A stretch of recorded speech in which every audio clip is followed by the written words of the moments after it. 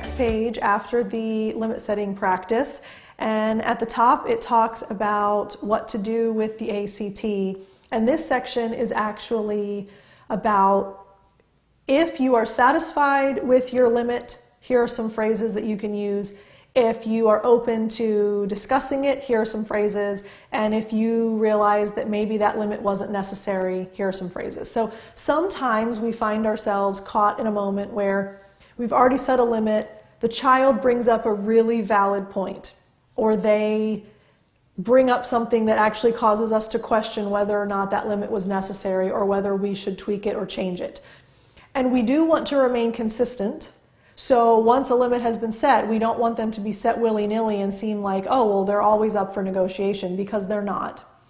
But sometimes we realize after the fact, you know what, I probably didn't need to set that limit, or I probably should have been more lenient with that, or I might have actually worded it this way if I could do it over again. So here are some phrases that will be helpful to kind of keep in your back pocket for those kinds of situations. So, number one, if you are satisfied with your response, meaning you set the limit, you are happy with it, you stick to it, and you believe that it was appropriate for the scenario, you do not discuss it. So even though they're questioning and they're pleading and they have all of these negotiation tactics up their sleeve, you do not discuss it. You fall back on the limit. I know that you're unhappy with the limit, but this is the limit. And you just remain in that spot. If you think that the reason why they're asking and they're pleading with you is that they don't understand your response, because that can happen sometimes. Sometimes they are just confused or they're not sure about what you've set for the limit. So number two, you could say, I've already answered that question. You must have a question about my answer. So in that scenario, you're basically saying, I've already given you the limit and I've already answered it, but it seems like you're still unsure. So that would open up the door for the child to actually get some clarification on whatever that happened to have been.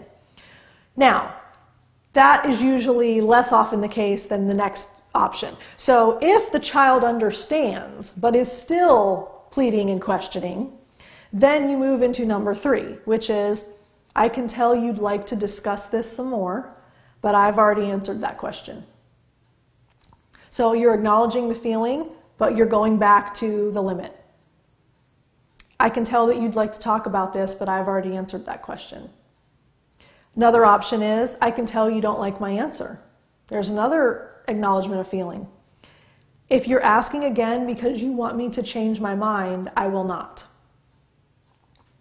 So that makes it very clear, I can tell that you're upset, but if you think bringing this up again and again is going to somehow make me change my answer, I won't. It's respectful, it's kind, it's neutral, and it makes it very clear the limit has been set and the limit is the limit. Okay? Or, do you remember the answer I gave you a few minutes ago when you asked that same question? Can I go out and play with my friends? I know you want to go play with your friends, but it's very close to dinner. You can choose to go out and play with your friends after dinner. 30 seconds later, but dinner's not ready yet. Can I go play with my friends? I know that you wish you could go play with them right now, but we are very close to dinner time. You can choose to play with them when you finish with your dinner. Mom, they're outside right now. Can I go play with them? I'll come back in really soon as they're... So this is the cycle, right? And we get trapped in the constant negotiation of these pleas. So do you remember the answer I gave you a few minutes ago when you asked the same question? I caution there, that needs to be said very gently and lovingly. Because if that comes across as snarky and mouthy, it can be misinterpreted with a negative emotion, and that's not how it's intended to be expressed. So it's not, do you remember the answer that I gave you last time? That is not the same thing as, do you remember the answer I gave you a few minutes ago when you asked that same question? There needs to be a gentleness and a calmness in that kind of response. Now, sometimes the child will say, no, I don't remember what you said, which I would argue they do. So then you say, you can go sit down and think. I know you'll be able to remember. So It's returning responsibility to the child. I'm not going to go over this again and again and again, just like at the very top.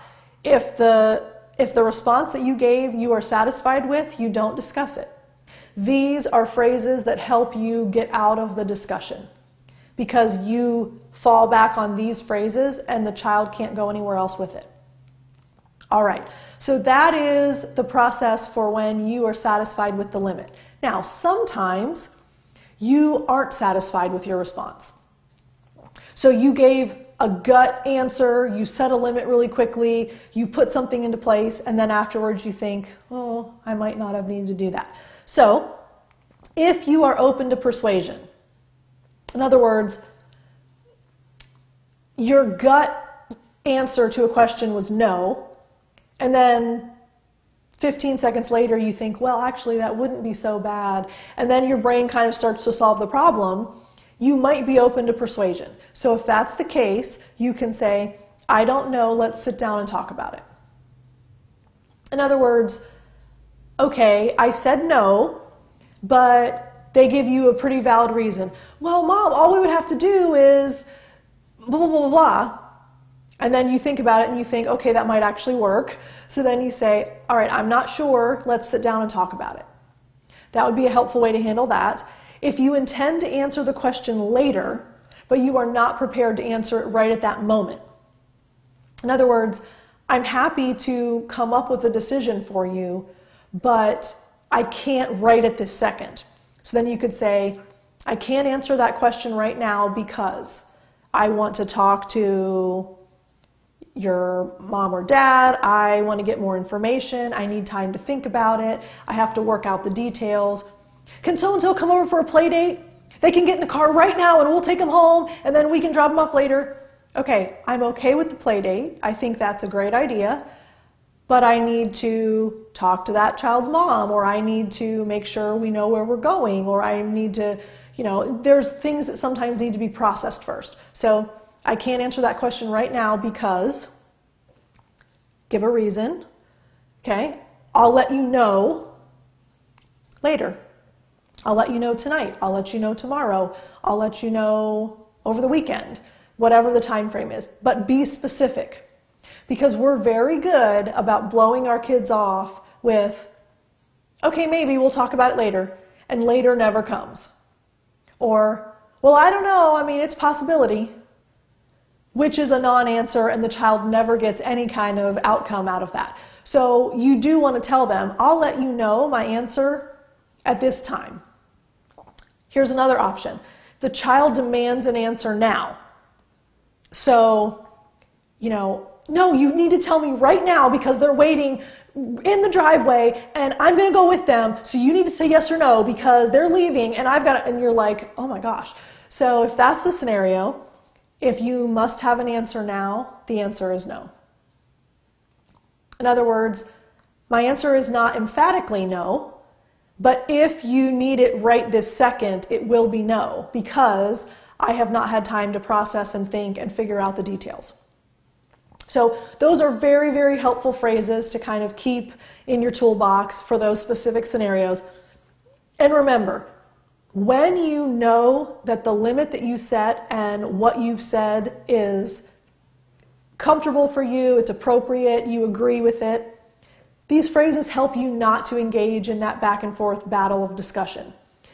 The bottom ones are, okay, you know what? I think that it's helpful for us to process this further, but here are the parameters. So I think that you'll find those helpful. Now, here are 7 scenarios where sometimes limit setting may not work. I think it's important for you to know limit setting does not always work. That does not mean you're doing it incorrectly. It does not mean that your child is being unnecessarily disobedient or rebellious. It does not mean that there's some kind of breakdown in communication.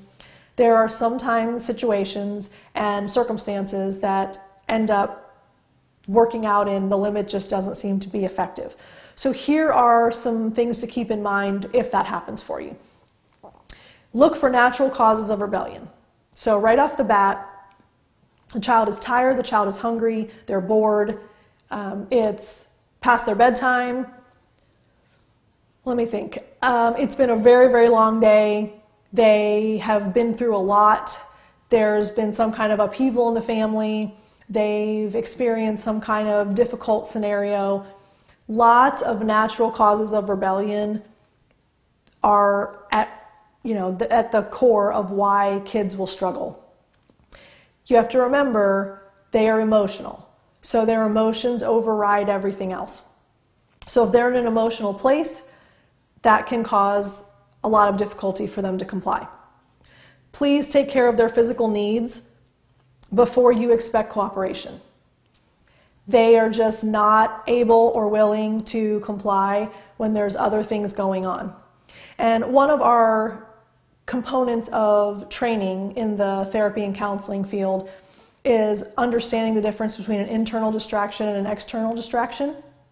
So we are trained that when we're facilitating counseling sessions and we're in therapy, yes, there are external distractions. The door opens, someone makes noise, the air conditioner kicks on, we can hear the water fountain running, whatever that scenario is. We're hot, we're cold, it's all external. But internal distractions are we're hungry, we're thinking about our plans for the weekend, we're exhausted because we didn't sleep well the night before. For kids, it's exactly the same way. We often can identify the external distractions, but it's hard for us to understand what internal distractions they have going on. So that's very helpful to keep in mind if limit setting is difficult. Second, you want to remain in control. You want to respect yourself, you want to respect your child. This is the key. You are not a failure if your child is rebelling and not complying with a limit. So it's not a reflection on you. It is not something you need to take personally. Sometimes kids just rebel. That is the natural order of childhood. So your child is not bad for rebelling either. That's another important key. Rebellion does not indicate that the child has some fundamental issue. Every kid practices rebelling. So just understand that is the normal nature of life in childhood. At the moment, nothing is more important than your relationship with your child. So respond in a way that respects both of you. If that means you need to walk outside, if that means you need to go to your room for 5 minutes, if that means you need to go take a bath or read a book or walk around the neighborhood, whatever it is, err on the side of I'm going to preserve the relationship.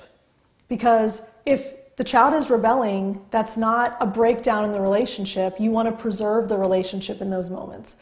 That's a natural process of childhood. So just accept it for what it is. Number 3, set reasonable consequences for disobedience. In other words, you are choosing to let the child obey or disobey. But there is a consequence for disobedience.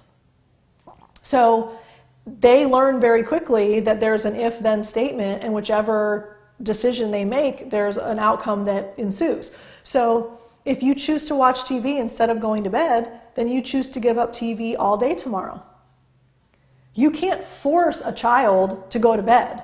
They can throw a ball at the ceiling all night long just to keep themselves awake if they choose to. But that is a choice, and therefore there's a consequence. Okay, number 4, do not ever tolerate violence. So if a child becomes violent in any way toward anyone, you do not become aggressive yourself, but you do make sure that you keep the child and other people safe. So you can absolutely use that moment to reflect the anger, the loneliness, the frustration, the annoyance, the irritation, whatever it is. You want to provide compassionate control and alternatives as the child comes down from that escalation. So you can hug them until they calm down. You can choose to hold their arms. I worked with a family who he got extremely aggressive and violent. He was little, but he got extremely aggressive and violent anytime they asked him to do something he didn't want to do. And I encouraged them to hold him until he was calm because they were getting hurt. And they had a really hard time with that. They said, I can't feel good about basically putting my child in like a, human straitjacket. And I said, it's a reframing of what you're doing. You can call it a safety hold. You can call it a strong hug. You can call it whatever you want. The idea is your child needs to be safe and you need to be safe. So you can say, I'm going to hold you until you're calm, or I'm going to give you a big hug until you don't hurt anybody. Or you can talk about it however you want, reframe it for yourself so that you're comfortable with it. But the bottom line is the child should never be allowed to be violent no matter how dysregulated they get. 5, if the child refuses to choose, you choose for him. So there's something that we already talked about. That is a choice. So if you choose not to choose, you choose for me to choose for you. Very helpful situation there. Enforce the consequences is number 6. Don't state consequences that you cannot enforce. In other words, if your child starts to cry or have a tantrum or negotiate or beg or plead, whatever the options that they'll throw out, if you give in, you've lost your power and you've abdicated your role as parent. That goes back to the rule of thumb today. You lose your credibility. So you need to be tough. If you do not follow through, it harms the relationship. They need to be able to count on you. They are counting on you to follow through with what you say. So be tough, be firm, all the while being loving and calm. So it is very important to enforce the consequences.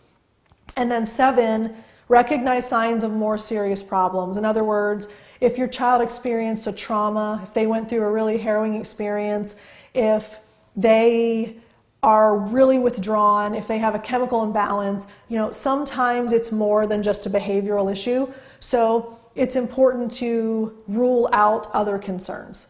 And that's just a helpful rule of thumb, period. I mean, if someone in your life is really, really having a hard time emotionally and behaviorally, see what's going on and is there something more than just the circumstances and a habit of behavior.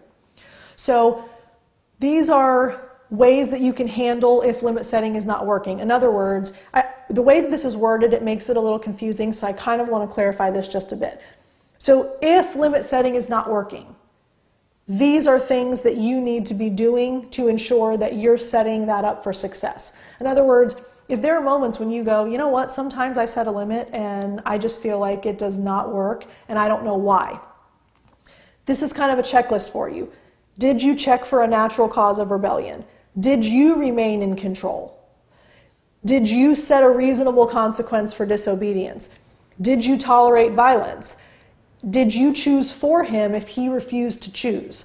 So it's you kind of flip it where it's like, this is what you need to do if it's not working. These aren't the causes of why it's not, well, I guess they are, they're kind of causes, but this is the solution to what might be causing the limit setting not to work. So I wanted to clarify that because some parents say, it says what to do if it's not working, but I don't understand what is not working. And these are the ways you can make sure that you're addressing that kind of thing.